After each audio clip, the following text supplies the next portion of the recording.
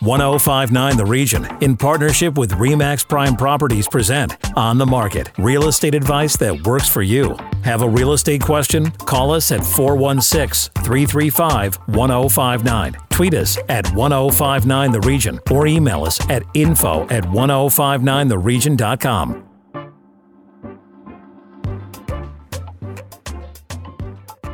This is 1059 The Region. I'm Tina Cortez with On the Market, York Region's only radio real estate show. My co-host and our real estate expert is Asif Khan with RE/MAX Prime Properties. Good morning, Asif. Good morning, Tina. We kick off the month of May with the numbers for April. I may already know the answer, but how busy was the real estate market? The real estate market was hot. It was insanely busy. But the numbers that we're going to hear next week when the Toronto Real Estate Board comes out with their final numbers for April are not going to be reflective of last April. Remember, last April we only had 467 sales in all of York Region, and that was for the entire month. This year, we should end up around the 2,400 mark once the official numbers come out. Wow. That's a 411% increase, Tina. Unbelievable. I guess you've never seen anything like this, have you? We've never seen anything like this because we've never had a shutdown like we did last April. Mm-hmm. I mean, these numbers are more indicative of what's happened in previous years. And, although we'd be up, we may be 15 or 20 or 25% up over those numbers. So it would be conceivable, but a 411% increase is going to throw a lot of people off, but you have to qualify it with having no sales last year. And so how do you keep that in mind? Because there may be some of those agents out there who are going to capitalize on those numbers, right? Definitely, and they're not looking into what caused these numbers, and that's why with real estate, on this show we always say don't look at the small details of what's happening in the market. You have to look at the big picture because that's where you're going to see the truth about the market. And when you take a small cross section like last April when we had nothing happening, and you take it against this April where everything was selling, and you're going to get numbers like this. We had 2,400 sales almost for April this year in York Region alone. Typically, that would be around the 2,000 mark, 1,800 mark. So when you look at it compared to previous years, you're going to see that we're not that much farther ahead. But last year was just an anomaly, and because of that, we have these huge increases. And what about specifically some of the regions right here, or some of the areas right here in York Region? What can you tell us about Vaughan, Richmond Hill, Markham, even Georgina? So Vaughan and Richmond Hill, Markham, they're all hot. They're all hovering around the 300% mark, 400% mark. But Vaughan and Stouffville were absolutely insane. Vaughan showed a 500% increase. They only had 94 sales last April, 565 this April. They were just behind Markham for top spot in the region. Stouffville, 16 sales last year, 120 this year. So that's a 650% increase. Percentage-wise, they led the way. Georgina, what a bounce back for Georgina. 27 sales last year, 152 sales this year. More sales than Stouffville. And then you've got, Markham, which is always good, 588 sales. You've got Richmond Hill with almost 400 sales. So those are typical. I mean, those areas are always hot. Surprises would probably be, I would say Newmarket could have done a little bit better. Aurora could have done a little bit better. East Gwillimbury, 121 sales. That's phenomenal for them, a 450% increase over last year. Again, last year they only had 22 sales. But when you look at the year-to-date, so January until the end of April, we're up 125%. Now, considering we did nothing last April, these are okay numbers. When you look at the bigger picture, so you're looking at, the 4 months in total, the sales are pretty much double or a little bit more than double for York Region, and that is consistent where we should be. So when you're looking at the bigger picture, we're not that much farther ahead if April was a normal year last year. And it wasn't. So what year would you compare 2021 too. So if you're looking at April of 2021, would you compare it to 2018, 2017, or even 19? What are you thinking? I'm putting these numbers up against 2016 because that was the year that we sold the most units on the Toronto Real Estate Board. And when we're looking at that, what we're going to start to see now, Tina, is from June. So May is going to be another year, like another month like April. But, once you start hitting June and July and August, you're going to start to see numbers that could be, they could fall short of what we did last year. And that's when things are going to start to level out. And by the end of the year, we should see numbers similar to what 2016 was. You've described the situation as too few homes and too many buyers. Is that still the case? And have you seen this kind of issue before? We did. We saw this issue in 2016, the early part of 2017. And what it is it's a supply issue. There's not enough supply. And, we've said this over and over again about this is all domestic demand. We haven't had the influx of the new immigrants coming or the foreign buyers coming in. And once the borders open up, it's going to make that supply situation worse. So we really need supply. And this is why I was upset last week that the government didn't do anything to address supply. What we're seeing now is because of that strong demand and the limited supply, listen to these price increases over last year. I mean, Aurora up 35% in price. East Gwillimbury, 41% in price. Georgina, 40% in price. King was up 55% in price. Their average price right now is almost $2 million. Markham is up 28% in price. 32% for Newmarket, 25% for Richmond Hill. Vaughan's up almost 20%. Stouffville's up about 32%. So these price increases are caused by very strong demand, not enough inventory, and people are paying whatever they need to pay to get into home ownership. And will that price continue to go up, do you think? Probably not at those 30% and 40% levels, but it will continue to go up. Again, last year in April was probably the least demand that we've seen for homes in a number of years. Well, probably in the history of the real estate board, because we only had the less than 500 sales in New York region. So the supply was there, but we did not have demand because nobody wanted to venture out. Now you've got that demand. You've got people that are getting out there and purchasing these homes because they don't want to lose out and have to pay even more later. So that's what's causing the strong price appreciation and the growth in the housing market. We need supply to be able to calm all of that down. And are you still seeing bidding wars or paying way over asking in your office with your agents? It's not as bad as it was a few months ago in terms of people paying $200,000 or $300,000 over. You're still going to see that. You're going to see that when houses are priced way under market value, and you're going to get these stories about people paying $300,000 or $400,000 over asking. That's not the truth. The truth is, if you compare that property to where it should have been positioned in the market, you may be over $50,000 or $60,000 in terms of purchase price, but it doesn't make for the great stories for realtors. So, some of these guys are still pricing it really low to get as much attention as they can, and it works for them. I mean, it's working, and they're getting the deals.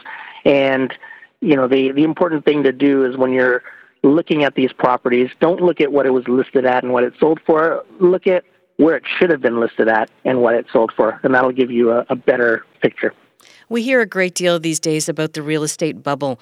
What exactly does that mean? A bubble is when prices are artificially inflated, or there's been a lot of talk of the Toronto bubble bursting ever since I even got into the market or into the career, and that's going back 15 or 16 years now. And the thing is, there's so much demand for a world-class city like Toronto and the surrounding areas in the GTA. You're not going to have a bubble because these are not situations where the price is artificially inflated or it's temporarily inflated. This is true economics, supply and demand. And when you have that, and when you have a world-class city like Toronto that's positioned at the lower end of all the other world-class cities in terms of price per square foot, there's a lot of room to grow. if we were at the top end of these cities, now you're getting into the unaffordable situations, and that's not happening here. So we still have a huge upside. That's why a lot of investors, a lot of foreign buyers, they're looking at Toronto. They're looking at Canada, but Toronto and Vancouver in particular, because they know there's a lot of upside, and they know that their money is going to do well in cities like that. All right, after the break, what to do if a tenant refuses to leave. This is On the Market on 105.9 The Region. Stay with us.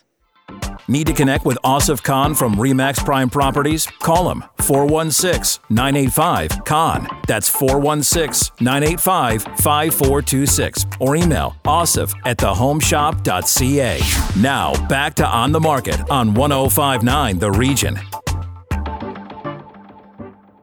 On the Market is back. I'm Tina Cortez, and this is York Region's only radio real estate show. Over to my co-host, Asif Khan from RE/MAX Prime Properties, with today's guest. Thank you, Tina. We have Beta DeLisi joining us from Stonegate Legal Services. Beta, welcome back. Thank you, Steve. Good morning, everyone. It has certainly been a lot of issues with tenants and landlords, and, leading up to COVID, you've probably been swamped since the start of COVID. Yes, we have been. I was just saying to Asif that COVID has been good for business, but not good for anything else. That's for sure. Mm-hmm. That's right. I mean, I've seen a lot of posts on social media, and even some of my agents coming to me asking me, what can tenants do and what can they not do? And there's some tenants that are refusing to leave properties that the landlord has already sold. Yeah, well, this is the thing, Asif, is that COVID has affected everyone. Tenants, landlords, investors, realtors, everyone has been affected. However, real estate remains an essential. And what that means is that tenants must cooperate with respect to showings. However, if there's a way that the landlord and tenant or the realtor can actually accommodate the tenant with respect to, putting a virtual tour of the property together or taking pictures, this will limit the amount of foot traffic only to serious prospects. So although tenants are not allowed to interfere with the showings due to COVID and due to, some tenants being affected or having underlying health concerns, this does come, we do hear that, tenants are either limiting the amount of showings or not allowing anyone in. And what really can you do in those situations? Well, what you can do, or what a landlord can do, is serve a tenant with an N5 notice for interference. However, this notice has a 7-day voidable period, which means if the tenant allows for showings or changes their behavior within 7 days, they can void that notice. However, if they continue to not show the property or hold the property hostage, as I call it, the landlord can apply to the board. However, the challenge the landlord is going to face through applying to the board in order to, request an order for the tenant to comply with the showings, it's going to take probably 7 to 9 months just for a hearing date, in which case the seller landlord has missed that market. So what I would recommend is that they work with the tenant to see what or how they can accommodate the tenant in allowing for showings. So one thing that has been working for other agents is they send the tenants away for a weekend so that they can have the foot traffic that weekend, and they hold offer presentations on a Monday evening. So they're trying to, again, limit the amount of foot traffic. This is an incredibly hot market, and a lot of these investors that purchased these properties 7, 8, 9, 10 years ago, you're looking at, a lot of appreciation in terms of price. Sure. If the landlord wants to sell this property and, maybe is successful in selling this property, what if the tenant doesn't leave? Well, if the tenant doesn't leave, I always tell my landlords that you have two options, okay? So they can sell the property with the tenant in there. If the new purchaser assumes the tenant, then that tenancy would just carry forward and the tenant would just pay rent to the new purchaser. However, if they don't and they require vacant possession, well, off the top, Asif, is that there is no such guarantee to vacant possession. It doesn't exist, because the reason why a landlord cannot guarantee vacant possession is because everything is riding on that tenant. So if the tenant doesn't move out, then that landlord cannot fulfill that contract. However, the landlord or their legal representative can serve the tenant with an N12. And the N12 is a notice to end the tenancy for the new purchaser's own use. However, the new purchaser has to actually move into the property for residential occupancy. The landlord would then have to fulfill certain requirements of the N12. And one of the requirements is compensation. What the landlord has to be mindful about the N12 is that on the second page of the N12, it tells the tenant, if you don't agree with this notice, you don't have to move out.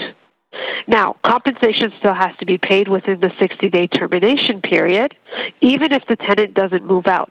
The tenant is entitled to a hearing. They have the right to be heard. So what the landlord has to do upon service of the N12 is that they have to file the N12 with the board. Again, we spoke about the challenges in getting a hearing date, which is about 7 to 9 months. So what's the alternative? The alternative is what I call a cash for keys. And a cash for keys is exactly what I call it. The landlord or their legal rep would offer a cash incentive to the tenant in order for them to agree to end the tenancy. That cash incentive could be, a forgiveness of the rent arrears. It can be first and last month's rent to another place. It can be covering their moving costs or storage fees, whatever. Something for the tenant to agree to end the tenancy. Now, if the tenant agrees, the legal rep would draft a consent agreement as well as the N11 agreement to end the tenancy. The agreement to end the tenancy is like the Incredible Hulk. I love this agreement because at the time that it's signed, all parties are giving up their rights, especially the tenant. And that's why a lot of tenants sometimes don't sign this when they're approached by the realtor or by the landlord. So it's definitely recommended that you retain a legal rep to carry out a cash for keys. Once the N11 and the consent agreement is signed, the legal rep would file it with the board and request an ex parte order. And the beauty of an ex parte order is that it's an immediate order to evict the tenant if the tenant doesn't leave by the termination date as they agreed to in the N11. It's like a fast-track eviction without a hearing. What landlords have to be mindful about the N11 is that the tenant still has 10 days to file a motion, and a motion is basically you're instructing the courts or the board to do something. So they have the right to file a motion within 10 days in order for the court to put a hold or a stay on that eviction order. Because, for example, the tenant changed their mind or they feel that, they can't move in time for whatever reason. If that happens, then usually about 4 to 6 weeks later, a hearing is held. Now, at the hearing, the tenant will explain why they changed their mind or why they're not moving. However, from my experience on the outcome of these types of hearings, 9 times out of 10, the board will lift the stay and allow for the eviction, just because that N11 is so powerful. So that's how a cash for keys works. And I never recommend that a landlord do this themselves, and I don't recommend that they get the realtor involved because the board is not very realtor or property manager friendly. Definitely, if you're going to do the cash for keys route, get a legal rep to act as the middleman. And Beta, have you witnessed these types of scenarios yourself in terms of, cash for keys or that cash incentive? Have you seen this happen, especially in this market where possibly landlords are cashing out and taking advantage of the hot market? Absolutely. Just to let you know, we've done about 50 of these cash for keys, maybe more, in the month of April alone.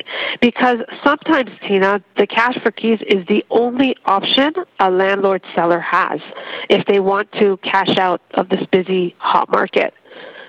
Waiting on the N12 is going to take months just to get a hearing date.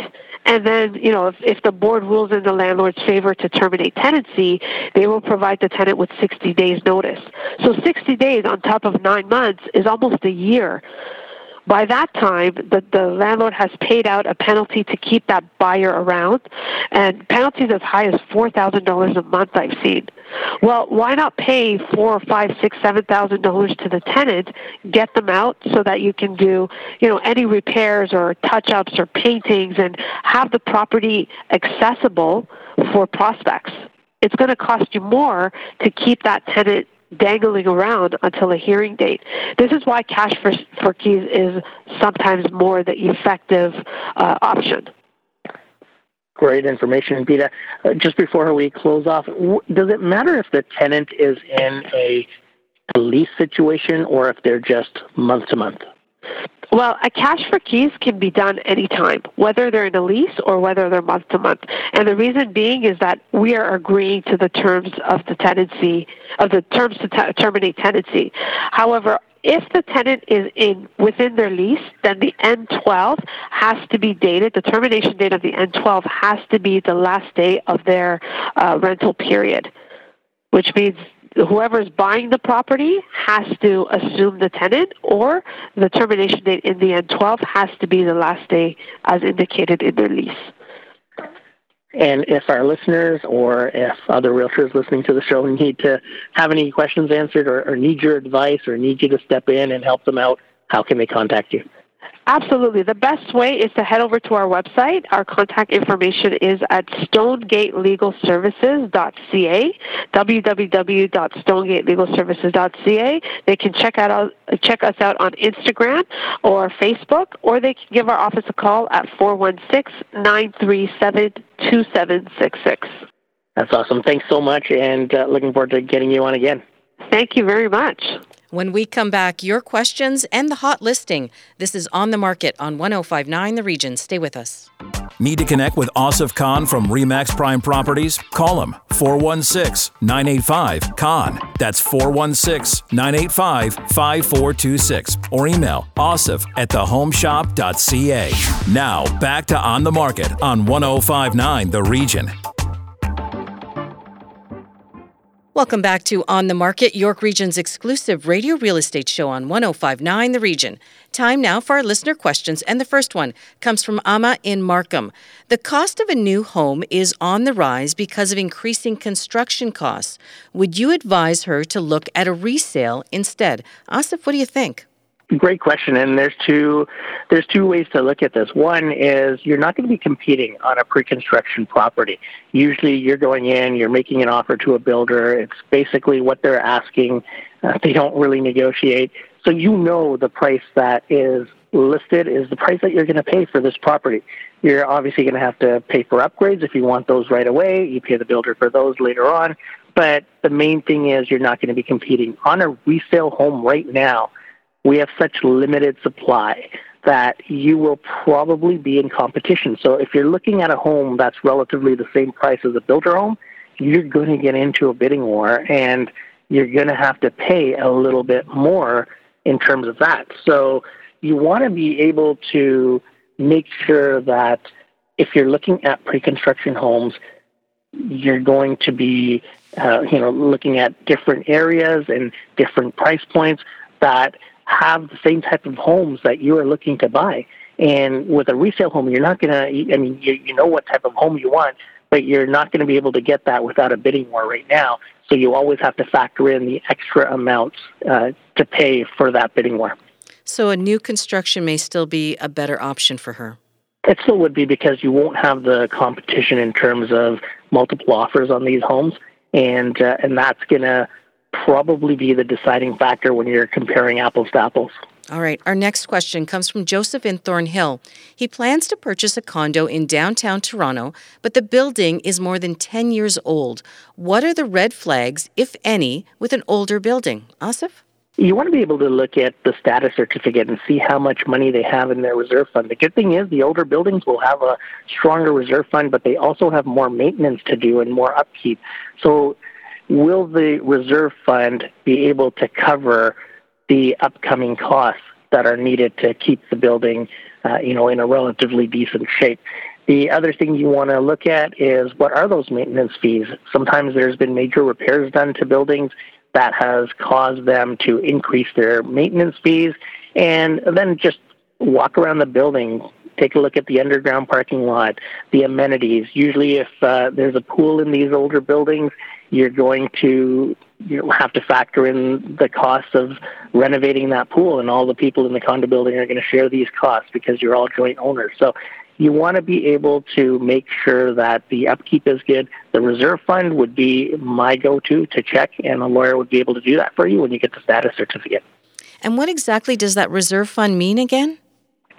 That's the money that when you pay your maintenance fees, there's a certain percentage of those maintenance fees that goes into maintaining the building and a percentage that goes into our reserve fund, which is a pool of money that is used to service the building, maintain it, fix the elevators, the pools, the general common areas.